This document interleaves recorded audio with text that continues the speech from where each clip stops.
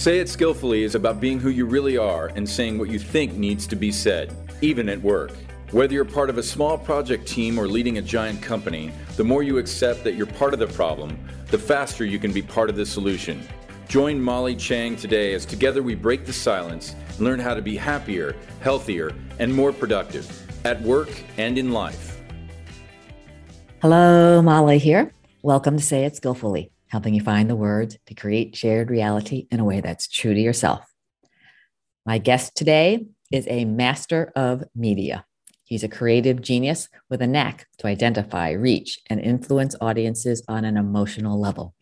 He's created 10 TV shows, produced 5 movies, over 2,000 on-air TV promotion spots, dozens of TV commercials and sales tapes, and built one of the biggest, most diversified independent production companies. He's worked for and with some tough cookies, including Ted Turner, having co-wrote the business plan for Turner Network Television, or TNT. Ted also credited him with writing the first shopping network business plan, predating the Home Shopping Network. He's worked with numerous directors, including Francis Ford Coppola, on films, and his production clients have included Sony, Liberty Media, Telemundo, NBC, and the NBA, to name just a few. More recently, he's turned his attention to gaming and interactive advertising. His latest startup is a hyper-local social network that micro-connects gamers, enabling advertisers to reach the massive gamer market. And part of this includes a mental health vertical called Vent, a digital mental health platform designed especially for gamers that provides community-driven mental health solutions. Meet my multifaceted friend, extraordinary creative and media entrepreneur, Rich Malcolm. Excited, Rich, to host you on Say It Skillfully. Thanks so much for joining us. Molly, thank you. What an amazing introduction. I'm humbled.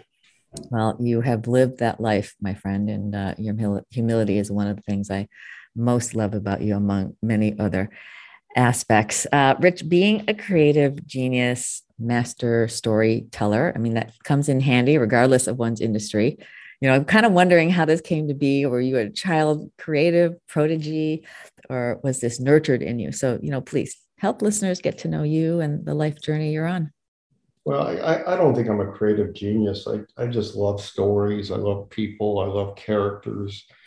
I've always been curious from the time my earliest memories. I've always had curiosity, and curiosities are always driven me to understand whatever I'm working on. Growing up in the San Fernando Valley area of Los Angeles in the 60s, Universal Studios was, literally 6 to 8 blocks away from where I grew up. And I used to hear the Munster set live and different sound effects. And I always wanted to be a TV producer. So that really was deep-seated from the very get-go. Absolutely. And when I went to school at Toluca Lake Elementary School, Los Angeles, the San Fernando Valley was definitely a company town. So many of the actors that you saw on television shows, I went to school with, and on my paper route, I delivered, Andy Griffith's paper every Sunday, and I would have breakfast with Sheriff Taylor and his son. And it was bizarre seeing Andy Griffith on TV with a hit TV show, and then me being in his kitchen and Sheriff Taylor making me breakfast with his son, Sam. So do you think that because I think one of the things I see, you kind of see people for who they are. So did that help you not kind of be in awe of famous people, like they were just regular people to you? They've always been regular people to me. When you become an actor or an actress, director, even a producer like me, we all start out somewhere. And on my first movie, it starred Jennifer Aniston. It was Camp Cucamonga, and you talk to Jennifer, and her father was a famous soap opera actor, but she was just trying to make it, and so everybody starts somewhere. And Kevin Costner was a carpenter, and went from a carpenter to Kevin Costner, and so I've had the opportunity, to sit and talk with many of these people just one-to-one casually. And the various comedians, of the promos I've cut, from Ray Romano to Kevin James, and then Jerry Seinfeld would come in. When you just listen to their stories, they all started out, small. So talk about siblings, parents, their influence on you.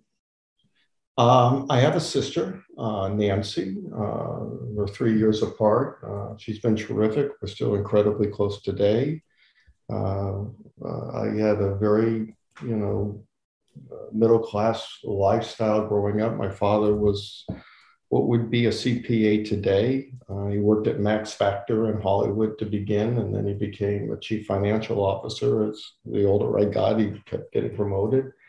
And my mom was a housewife and one of my biggest advocates. Sports, studies, were you a studious kid? In terms of sports, my father wasn't into sports, but I liked to play catch. And at one time in high school, people thought I could be a fantastic pitcher, but I sort of, when the tryouts came, I wasn't able to deliver. But I've enjoyed sports, but they're not my passion. But I enjoy them for the entertainment value and for the skill, the athletic, admiring athletes and what they can do. And what was the other question? The academics. Were you into school? The simple answer is yes. But I went to the University of Southern Cal. And, people around me I always felt were much smarter than me. And I learned really early on in literally my first couple of weeks at USC, I was in a philosophy class that we had to take as part of a requirement. And everybody was reading this book about Erich Fromm, who was a philosopher. And they were coming up with all these things. And I felt inadequate, that I couldn't contribute to the conversation. And so I just went up into my dorm room and I just read the book and just interpreted it. And the next day I ended up getting the highest score in the test, which empowered me just to read and to try to process it and not be stressed out about, understanding a specific point or, finding the right answer. I was always able in essay very well because I could describe many things. Nice. Did you feel, as a kid in elementary, high school, and in college, did you feel like you fit in? Well, definitely not in high school until my senior year. And, I wasn't one of the hip kids until my senior year. And when I say hip, I'm popular. And what happened was I produced, my first production was Alice in Wonderland at Richfield High. And I fell in love with Alice, and then she was cool. And that's how I sort of got into the mainstream. And what I realized that, hip, popular, geek, the nerds, football team, it was all perception. People are people. Well, it's easy to say now, but as a young person, do you remember thinking I really need to fit in, or was it you just kind of missed the whole boat? Absolutely. I felt awkward. In fact, in 7th grade, I'll never forget, I had a crush on the girl in front of me. And she looked at me and she says, "You're so Zoftic." And I came home and I was so proud of it. And I didn't realize it meant I was overweight and schlubby. And it was okay. I've always been comfortable in my skin, but I think all of us have insecurities and challenges, and we have to work hard to feel good about ourselves. Yeah. So talk about going into, were you in the film program at USC? I mean, how did you evolve in terms of academics to your work field? No, well, I started out initially I when I applied to USC, I applied to drama. And I was in drama for one day, and I looked around and I go, "This isn't me." And LeVar Burton was one of my classmates, and I got to know LeVar, and we would have conversations, and there was some other wonderful, wonderful people. But they had such a passion for the theater, and my passion was film and television, So I transferred over to the film school, and I always questioned everything. I mean, the best part of film school, when I went to USC in the 70s, was you got to see great films. And, I saw, the best of MGM, the best of Fox, and we would discuss it. But one of my professors, it was Cinema 190. It's one of those big auditorium classes after you watch a film. I remember him saying, very proudly that he got accepted a job at Universal Studios as an assistant sound engineer.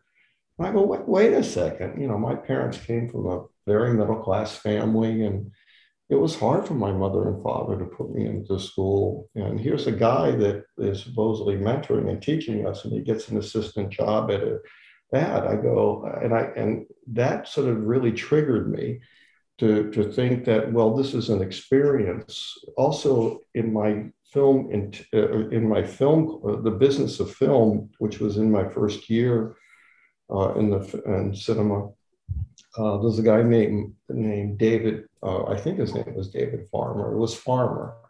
And the first thing he told us all, he said, there was a guy here a few years ago named George Lucas. Don't ever be like George Lucas. He took advantage of the university. He did a short film. He sold it. He cut the university up. Don't be like George Lucas. And then 6 months later,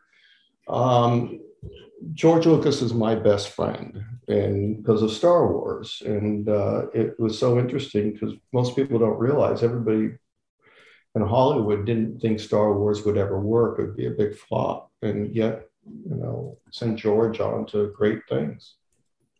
So talk about that. Was George, lamenting with you? Oh my God, people aren't getting it. They don't like it. What were some of those conversations like? No, I never met George Lucas. He was before me, but the professor was pointing him out because all over town there were billboards of Star Wars.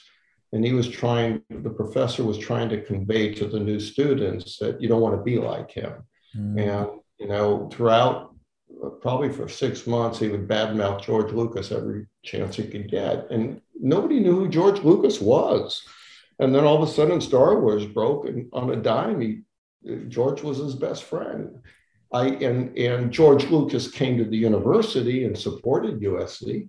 But that was sort of, my entree into cinema, the cinema school. And they also wanted you to fund your own student film. And one of the things at USC for, I don't know how many years at the time, it might have been 60 or 70, one of the things you had to do at USC is in your second year, produce a short film on how to make a phone call. And the professor was Dave Johnson. And I said, I don't want to produce that. And he goes, everybody does. And I go, I don't need to learn this type of technique. I want to be a producer. And when I get on a set, I'm going to hire the best people around me that understand, film lenses and composition of shots and everything. And he put his arm around me and he said to me, he goes, Rich, I'm not sure you're going to make it. And 20 years later, I turned out to be one of the few people in my class who actually produced anything. So this is a skill as a young person to, is it just naivete where you're like, I'm doing this, I'm not listening to you? That's not so easy. It's a person in a position power for you to just diss them. I mean, how did you do that? I just think I observe people and I just try to make sense of everything. And, in media or storytelling, there can be a lot of arrogance about somebody pretending to know something, or, they'll take a book and they'll say things like they understand it better than they do when they're really reading sort of bumper stickers off of, a book review or something. And for me, it was really understanding whatever I wanted to do and to be able to talk about it. And in film school, you see the hypocrisy, in real time. And you have people judging you on your ideas that maybe they don't have the context, or maybe they don't know how to tell that story. And when I was going to school, the funny thing was you had to have a naked person in your film, and it would make it more artistic. And no matter what the story was, it was a nude person. Usually, it was a pretty girl.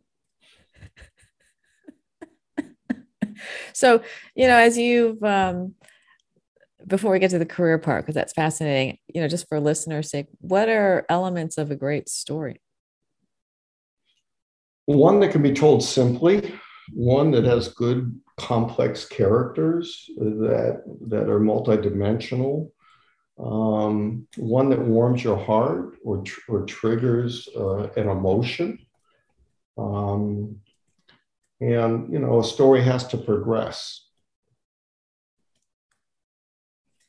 Who were the influential folks? I mean, who did you learn a lot from in school? It sounds like you learned some things you didn't want to do, but who really were great pivotal mentors? It was funny. There was a gentleman named Ralph Carson. What happened was I started a school newspaper called the Row Run. And the Row Run was the equivalent of the Harvard Lampoon. And I started the Row Run.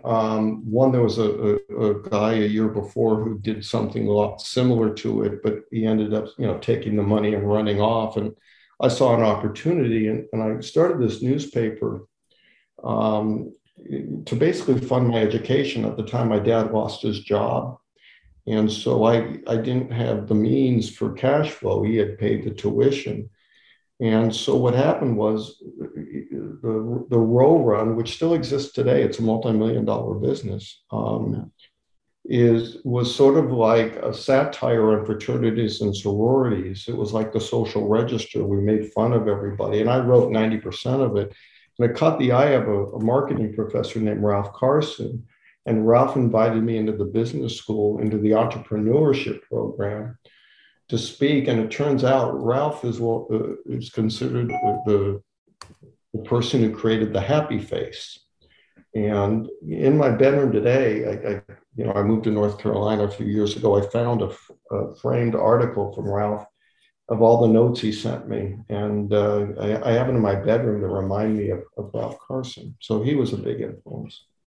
And he started basically what's now was Chiat Day. He was the founding partner. It was Carson Roberts, which became Chiat Day. Wow. So how does it go coming out of USC and wanting to get into the business? You're recruiting for jobs, and back then, what was the path? Well, the problem is USC and many other colleges sell a false narrative. And that false narrative is that, hey, if you go here, everybody's going to love you. And look, I am very proud of USC's film school. It's the best, one of the best in the country. And it was back then. But the reality is nobody cares if you come out of SC. All they care about is, can I make money with you? And it was very hard getting a job. And I ended up, I don't know, every day I would send out something like 50 applications. And you say, well, Rich, that's a lot. I applied to ad agencies, production companies, talent agencies. And I ended up getting a job in the mailroom of International Creative Management, ICM. And the person in charge of HR, human resources, turned out to be a guy who loved the Row Run. His brother went to USC, and they read my monthly paper religiously. And when he saw that I was the founder of the Row Run, he called me up, and it was one of those wonderful interviews. He goes, you wrote about this, tell me about this. And then at the end of the day, I got into the mailroom, and I was the only one in my mailroom that didn't have a master's degree or a law degree. Oh, no. Wow. How long were you in the mailroom? I was lucky. I got out in 5 months, and I became the assistant or the secretary to the top talent agency in Hollywood, Sylvia Gold. And she represented almost every primetime actress that, was in a hit show. And she was amazing, a woman. And so I was on her desk, and, I loved it. I mean, I learned how to type and all that type of stuff and do all those things. But there was a woman on Dallas named Victoria Principal. I was doing her checkbook, all these famous actresses. I was doing something for them. And then one day I get a call to go upstairs, and I think I'm getting promoted. And I can't believe my good fortune again. And I go into this room and I see all the heads of the division, but I don't see Sylvia. And they sit me down and they accuse me of scalping concert tickets. And I looked around, I go, what are you guys talking about? And they go, well, you bought a bunch of tickets. I go, well, I bought a bunch from my school newspaper, which was still going. I had turned it over. They go, well, we're firing you. You've been scalping tickets. And I looked and I literally had tears coming down, and they escorted me out of the building. And somebody asked me what I was going to do. And I said, I'm going to score brownie points, which leads to another story. But what ends up happening, to put a button on this story, I was accused by the agency of buying, concert tickets and selling them for more than they were worth. And I didn't do it. And, but everybody thought I had done it. And then what happened was 2-3 years later, I'm sitting in first class on a plane, and the guy who fired me is sitting next to me, but didn't recognize me. And as soon as the plane took off, I turned to him. His name was Tom Ross, again, one of the most powerful music agents in Hollywood. And I go, Tom, why did you fire me? And he looked at me. And essentially what he told me was that the Universal Amphitheater, the guy who was running it, his son, who was an agent, had a drug problem, a coke problem, and he scalped the tickets, and I was the scapegoat. And that was a really lesson learned in Hollywood, and it was, foundational to a lot of my thinking that, you can't trust any of these people. I mean, they literally fired me, and I had done nothing wrong.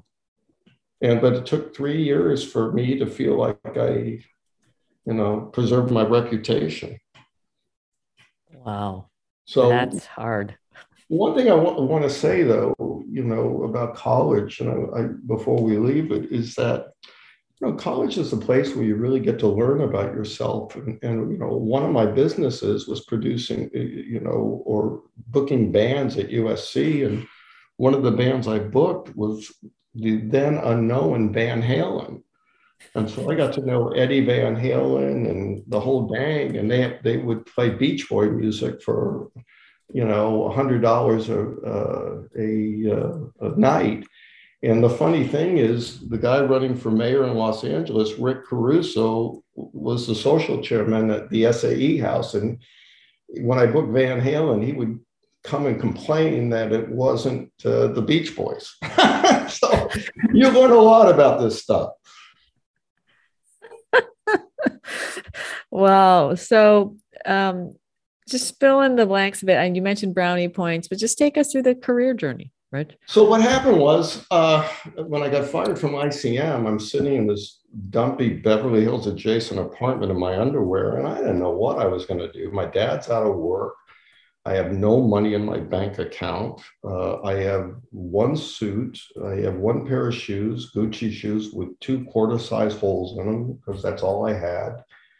And I remember saying brownie points. So I go, what's that? And so I got this idea. At the time, you could call 411 information.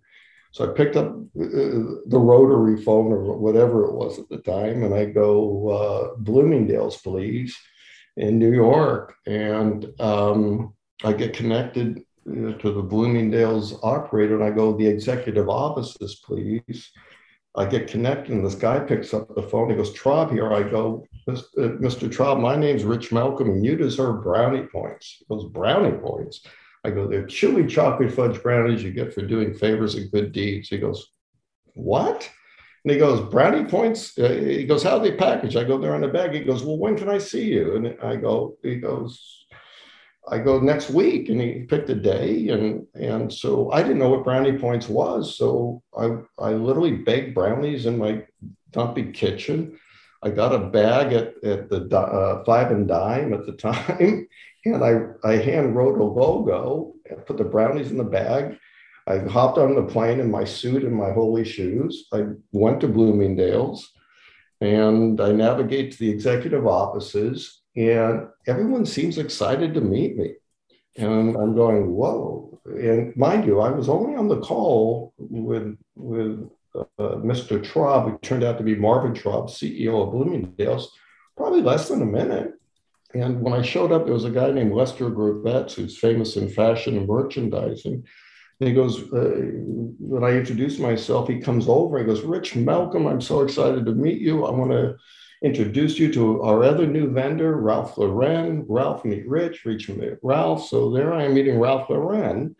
And I'm thinking, whoa, what's going on here? And all of a sudden I hear Mr. Traub, or Marvin Traub, going, is he here yet? So I go in, they usher me into his office.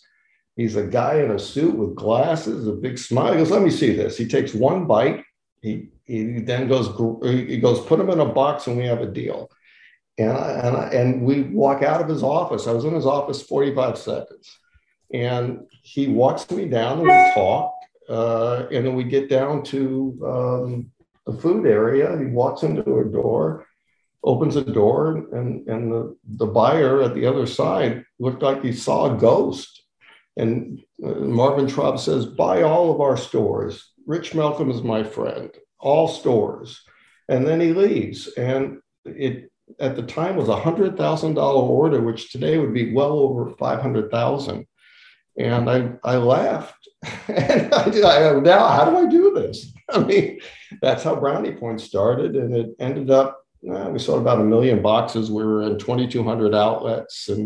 But I was flat broke, and fortunately, there was a bakery called Big Deal or Good Stuff in LA who believed in me, and they baked my brownies with me there, and I ate the cookies and the cakes. That's my passion today, and that was my meal until I got cash flow. Unbelievable. Can you even believe that? You're telling me this is unbelievable. What was it like doing it as you're doing it? Were you pinching yourself? Yeah, well, what was fascinating was I ended up in every major news publication. I became Bachelor of the Month in Cosmo and Bachelor of the Year. People thought I was a multimillionaire, but again, I was sort of broke. I mean, when the money came in, I had expenses against it. And I ended up for that year or so basically living on a plane because I couldn't afford to stay in a hotel. So I'd always take a red eye every night to go to a different city. And then Federated Department Stores hired me to judge chili cook-offs and chocolate chip cookies and then promote brownies. And I was also in a parade. I was the Grand Marshal in Bermuda for men's night only and AC Cooper. So no, Brownie Points was great. And then Brownie Points was successful at Bloomingdale's. So we were the number one Christmas product at Bloomingdale's in 79. And then 80, we did it again. And Brownie Points would still be going today, but those nice, kind, thoughtful people from Middle America who would come to the stationery show or the food product show and would buy a couple of cases, never wanted to pay their bills. And so I had bad debt of $5,000 a month. And I said, this isn't sustainable. And at the time I was interested in cable TV, and I reached out to Ted Turner, and Ted wanted to meet me. So that's how I went from Brownie Points to working for Ted Turner. Oh my goodness. So you just called Ted like you called Marvin? How did that work? Well, I was one of these guys who, if I really admired somebody, I really learned about their businesses, and I would just write a note. And I wrote to Ted talking about, at the time, Superstation WTBS and what he was doing.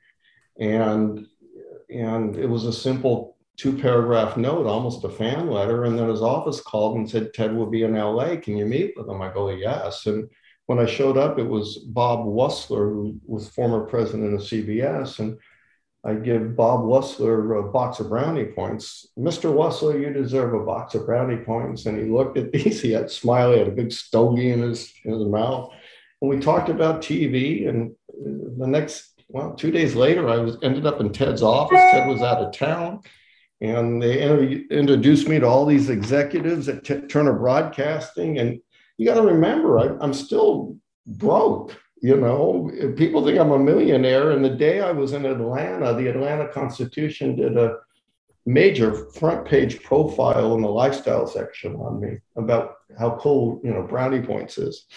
And anyway, they offered me a job to be head of sales, promotion, and marketing. I had no idea what it was. And they go, we'll figure it out. And then I met Ted, and that was the end of it. It's unbelievable. So just talk about those days in media, because people probably can't remember, like, what were you doing? My job at Turner, I started at Turner Broadcasting in July of 1982. And at the time, I was the 400th employee. CNN had begun about 6 months earlier. And I worked for a guy named Jerry Hogan, and we would travel to New York 3 days a week. And my job was to sell the vision of cable. And I would come up with ideas on what we could do with advertisers. And it worked out. And when I left Turner, we were at 60 million, 65 million. It was amazing. And, I improved a lot of the marketing and a lot of things. And although I wasn't head of marketing, I was head of sales, promotion, marketing for sales, but there was another marketing person. I ended up getting tapped on a lot of different campaigns just because I had ideas. And then I also would write business plans. And I wrote the first shopping network business plan, just did it on my own. I spent, 2 or 3 months, and I gave it to Ted. And Ted thought it was a good idea because at the time, everybody was starting a network. And the board just said, no one's going to buy things on TV. And the reason that gave me the idea is when I looked at our ad sales, we were making more money in direct response advertising. So I had a case so I could prove it worked. Anyway, he gave it to a guy named Roy Spears, who founded Home Shopping Network, and Ted always credited me with starting that my business plan was the genesis for Home Shopping Network. Wow. So there's something about having an idea and pursuing it and then presenting it without fear of what the person says, which I don't think a lot of people have, Rich. And so was that just your groundedness to, hey, if they don't like it, they don't like it. I don't really care. Because I think a lot of people would be like, well, I might have that idea, but I would never tell anybody.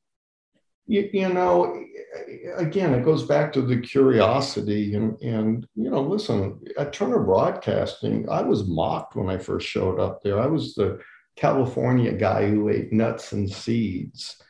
And, I was, square peg in a round hole. I wasn't part of the Southern culture. And, but I just, I didn't fight it. I just went with it. And a lot of people, one of my biggest deals at Turner Broadcasting, in my opinion, besides, working on TNT, I was the one that got TBS and CNN into hotel rooms. I was traveling with Ted, and he said, Rich, you got to figure out a way to get, people, advertisers to see CNN.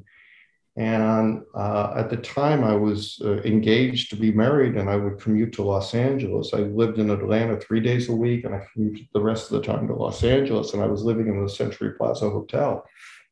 And I'm sitting there with my fiance, and I see that you can get adult programming in the room. And I'm thinking to myself, oh my God, if you can have nudie films in the room, we can have CNN in the room. And so I came back to Atlanta.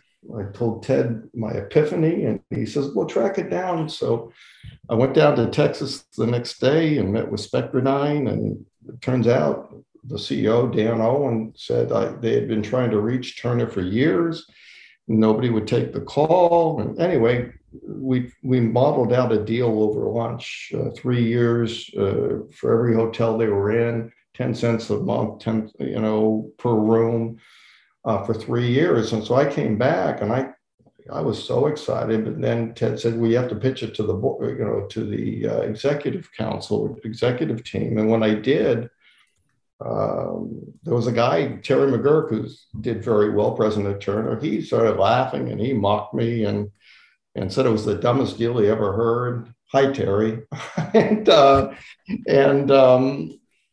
so, they said, you're giving away the house. I go, but nobody can see CNN. Anyway, basically the board said it's a dumb idea, but Ted says, I like it. Rich, we're going to do it. And it was that decision that actually started the revenue streams at CNN that, as far as I can tell. And what was interesting about this story was several people in media heard about it. There was a guy named Russ Berry, who was president of Fox, who came to work at Turner probably a month after Ted agreed to do this deal. And he kept telling me for 25 years what a dumb, stupid deal it was. And he would mock me every time I would see him at a Hollywood restaurant. He was so giddy. He would say, there's the guy who did the stupid deal. Well, when he died, guess what was in his obituary? That he did the deal. Oh my God. And so if anybody learns anything from that, it was a good idea. I've had many of those types of things. One of my first TV shows was a show called Auction Travel that I sold to Fox. And this is before, the internet took off. I had all the excess capacity for Delta Airlines and then Continental Airlines, which became United. And so the idea was in 15, 20 markets, every Thursday night, we would auction off distressed travel and whatever it was, like Delta and United to agree to do it. And the challenge there was the paperwork because there were still paper tickets. Anyway, the guy I sold the show to got fired. A new guy comes in and won't return my call at Fox. And finally he does. And he says, that's a dumb, stupid idea. No one's going to buy travel on TV. And the next day, Delta called me and goes, there's a little startup that would like to, test an idea. Can we give them some of your inventory? And I said, sure, because I'm thinking, Molly, I'm going to, have some time to sell this show. Well, I couldn't sell the show, but that little startup is Priceline.com. Oh my goodness.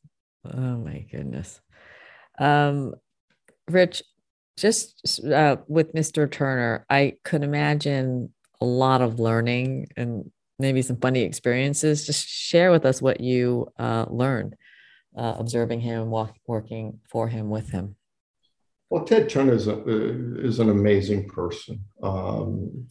Everybody, a lot of people early on when I first met Turner, they mocked him. He was the mouth of the South. He was this, he was that. Ted Turner was and is a brilliant person.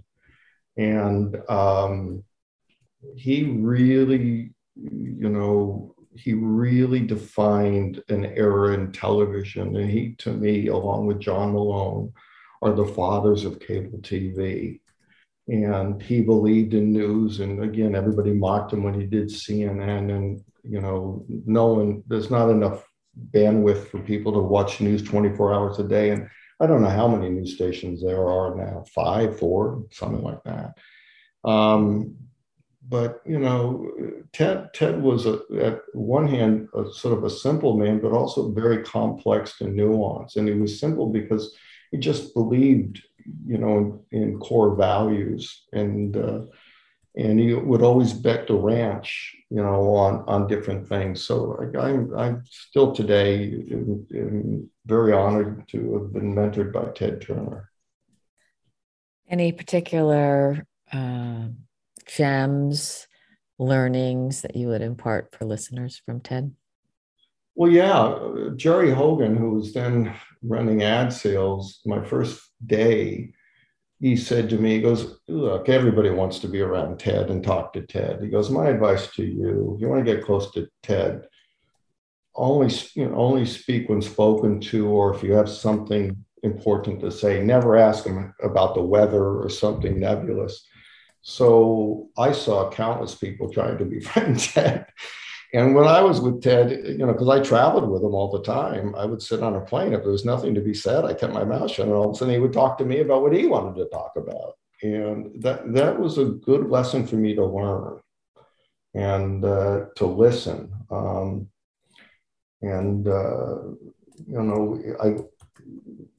I also learned that from John Malone, listening. John became a client, and again, one of the smartest guys in media, just brilliant. Rich, do you have any, I always say on the show, our struggles or challenges, which people have a hard time talking about. So I appreciate you being so forthright and honest, where we learn the most. Any particular things, because you've done these, the production movie thing, there's a lot of moving pieces. So I am kind of curious, any stories where you're like, oh my God, we have to recover from this major diving catch, and, kind of where you've learned the most. Well, I think, I'm just grateful every day I learn something. And in TV and film, you really have to be organized and have a plan. And everybody has an opinion, and everyone's opinion is better than yours. And the idea is you have to see beyond everybody and look at the story and look what you're trying to do and get to the heart of the matter. And, when I sold my first film, it was a $4.5 million film at NBC. And, I was challenged every step of the way. And I co-wrote the film because I was a TV writer. I became vested in the WGA. So what that means, I wrote enough. I was paid as a paid writer, even though, Molly, I never thought of myself as a good writer, but I was able to write and tell a story. But on the first day of my set, John Ratzenberger, who some people might know from Cheers, Cliffy, he was Colonel Marv, and I'm sitting there with the other writer, Bennett Tramer, and I whisper into Bennett's ear because there's something John's doing I don't like, and the first AD stops the set and starts screaming at me, "Who the fuck are you?" Or da da da da da, because I looked like a kid. I was in my late 20s. I was a kid. And I said, "Excuse me, everybody, take 5 minutes." And I walked outside. I go, I'm the exec producer and the co-writer of the film. I mean, and she was hired because the first AD is usually hired by the director. So she didn't know who I was. But she was Jerry Seinfeld's first AD. So she was empowered to think, she should treat everybody like an asshole. But she learned from me just with a big smile, "Nah, you're not going to be an asshole on my set. And if you are, you can leave now." Take 5, everybody, take 5. Talk to me about pressure and how you learned how you respond to it, how you learned to respond to it.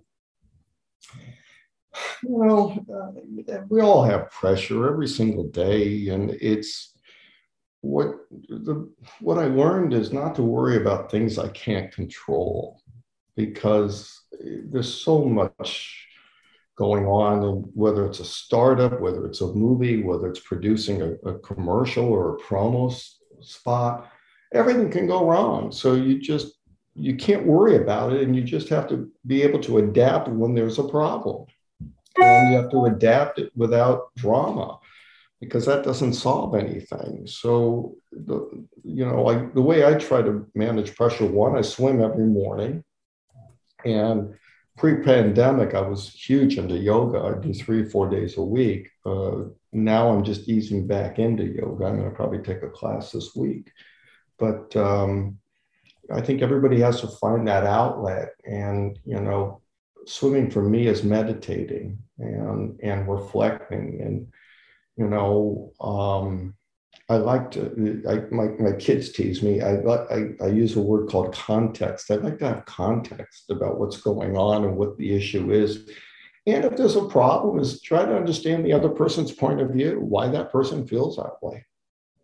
Yeah. Wise words. You mentioned your kids. Talk about integrating, the family into a very busy professional career and being a dad. Well, to me, my best job is being a dad. And when my firstborn Melissa came, I wanted to be in her life, and prior to her arriving, I was working 18 hours a day, so I ended up starting to work out at 4 in the morning, and I'd work out from 4 in the morning to about 7:30. I'd have two breakfasts, and then I'd come home, be with my daughter.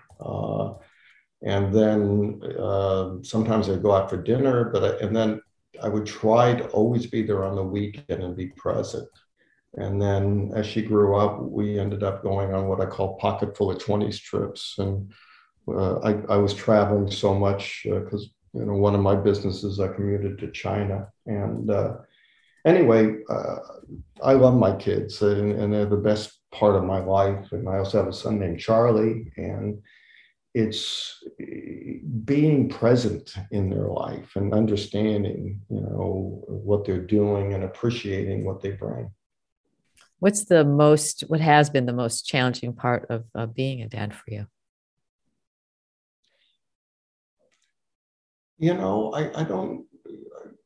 I love being a dad, so there's nothing really challenging.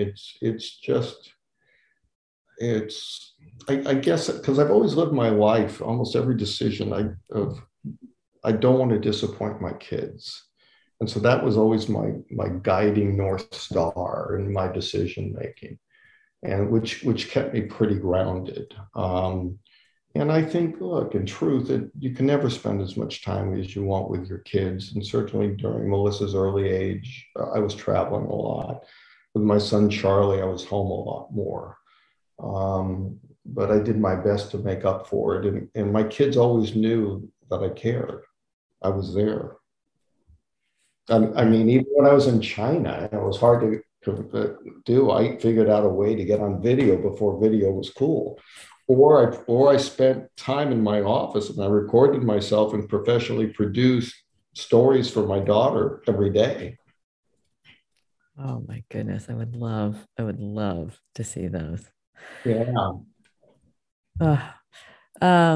So Rich, take us fast forward. I know you're having kind of a exciting ventures. So share a little bit about it for listeners. Oh, absolutely. Well, I have a startup called Richie Knows, and it's a local social network for gamers. I got into the gaming world on a deal I did with Fox about 6-7 years ago, where I built mobile games tied to advertising. And I was so blown away by the gaming world and the effects, the results of the test, Fox and WPP, that I wanted to get into gaming. And at first, I developed a feature film with Lionsgate called Game On Redemption, developed and wrote it for 3 years. And I was partnered with Twitch and a bunch of other gaming people, ESL and esports. And I got to interview hundreds and hundreds of gamers. And I wrote this script that when I would tell gamers about it, they would begin to cry, at least a third of them. Anyway, when I got approved for production, and when I got to the CEO's office, John Feldheimer, John been a friend of mine, had been a friend a long time. I've always made him money. And John would only put up half the money, and then the pandemic hit. So in Hollywood, raising money is always problematic. And the reason being is the studio still holds a majority of the rights, and the money you're getting holds fewer rights. So that's why at the Academy Awards, you hear people saying, it took me 10 years, 15 years to get this done. And so the pandemic hit, and so I didn't know what to do. And somebody reached out to me looking for ideas on their business, and I just pitched out, how about a local social network for gamers? And as soon as I said it, I go, I'm going to do that. So I spent a year thinking about it, and I spent another year teaching myself how to build a mobile web application because the world was closed during the pandemic. I hired a tech team in India, and we built a minimal viable product. And we ended up testing it in Southern California, and we over-indexed on every significant major key performance indicator. And so that happened last summer, and now we're going out for our seed funding, and we have an amazing team of approximately 30 people. And I think what warms my heart is I know we can make a difference in gamers' lives. Part of my development process, what I learned from my film is that a majority of gamers are unhappy. At the time, Pew had a study, 82% of people on social media are unhappy. Anyway, many of the gamers that I interviewed would start off with a tough, facade or veneer. And within 90 seconds, many of them had tears because nobody had ever just talked to them before. And so in my first prototype of Richie Knows, I had a link called Vent, V-E-N-T. And what the link was to a bunch of helplines in Los Angeles. And then I got a call from IBM, the entertainment division, and they were interested in licensing Richie Knows. I'm pre-product, I'm still building it. And they had a client. And one of the executives saw the link and they go, "What's that?" And I explained it. They go, "Whoa, you can do better, Rich. Let me introduce you to Optum Tech, which is United Healthcare's technology arm." I spent 2 weeks with them and they said, "You can build a mental health space that might be more popular than Richie Knows." Anyway, after about a couple of weeks of just having a great time brainstorming, the CEO calls me and said, "Hey, we're sorry we can't fund you, but what you're doing is amazing." And, Molly, I wasn't asking for money. I just said, well, IBM and Optum Tech. I just thought, well, what was so cool is it got me thinking, I knew nothing about mental health, but within a week, Dr. David Feinberg, who was then head of Google Health, reached out to me through a friend. And David had heard what I was doing. And he says, "Rich, you're one of 3 people in the world with community-driven mental health solutions." He goes, "Stick with it." And to David's credit, he gave me all of his personal contact information, and he followed us every step of the way through our alpha test. And to me, I pinch myself. I knew nobody at Google. Here's the president and CEO of Google Health giving me his personal address. I mean, how cool is that? That's spectacular. Well, we're going to save that for part 2 because I know a lot's on the way and I'm just looking at the clock. Time's flying by. So to wrap it up, Rich, just share with listeners, you're still on the journey, but it's been an amazing one. What was it like for you to share your journey today? No, I listen, I love to tell stories. Everybody who knows me, I have always a story, and I'm grateful that I've met some really interesting people. On the next podcast, I'll tell you how I got to know Steve Jobs.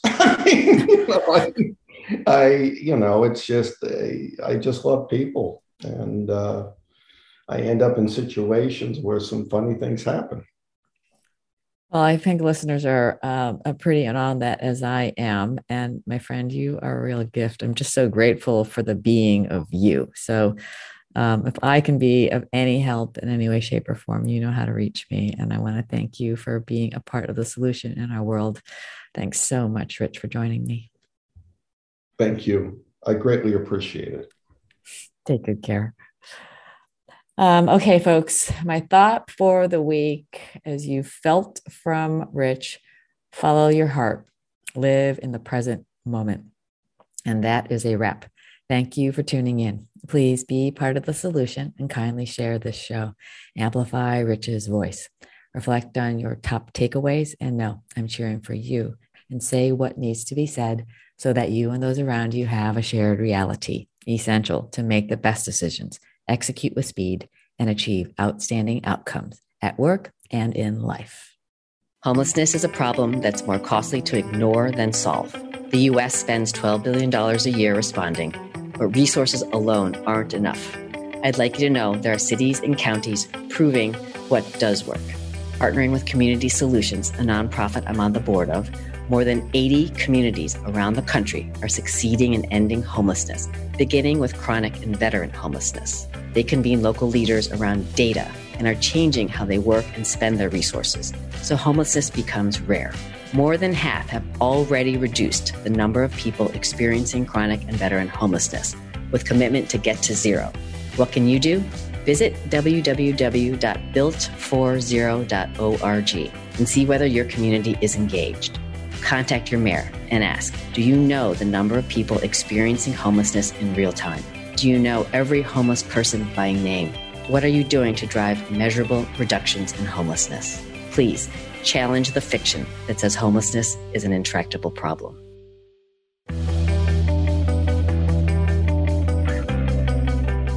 Thanks for listening to Say It Skillfully with host Molly Chang. Join us again for more ways to say it skillfully next Tuesday, 11 a.m. Eastern Time, 8 a.m. Pacific on the Voice America Business Channel. Follow Molly on LinkedIn and Twitter. Check out sayitskillfully.com and sign up so you don't miss her latest 90-second video. And please, be part of the solution. Kindly tell others about this program so they say it skillfully too.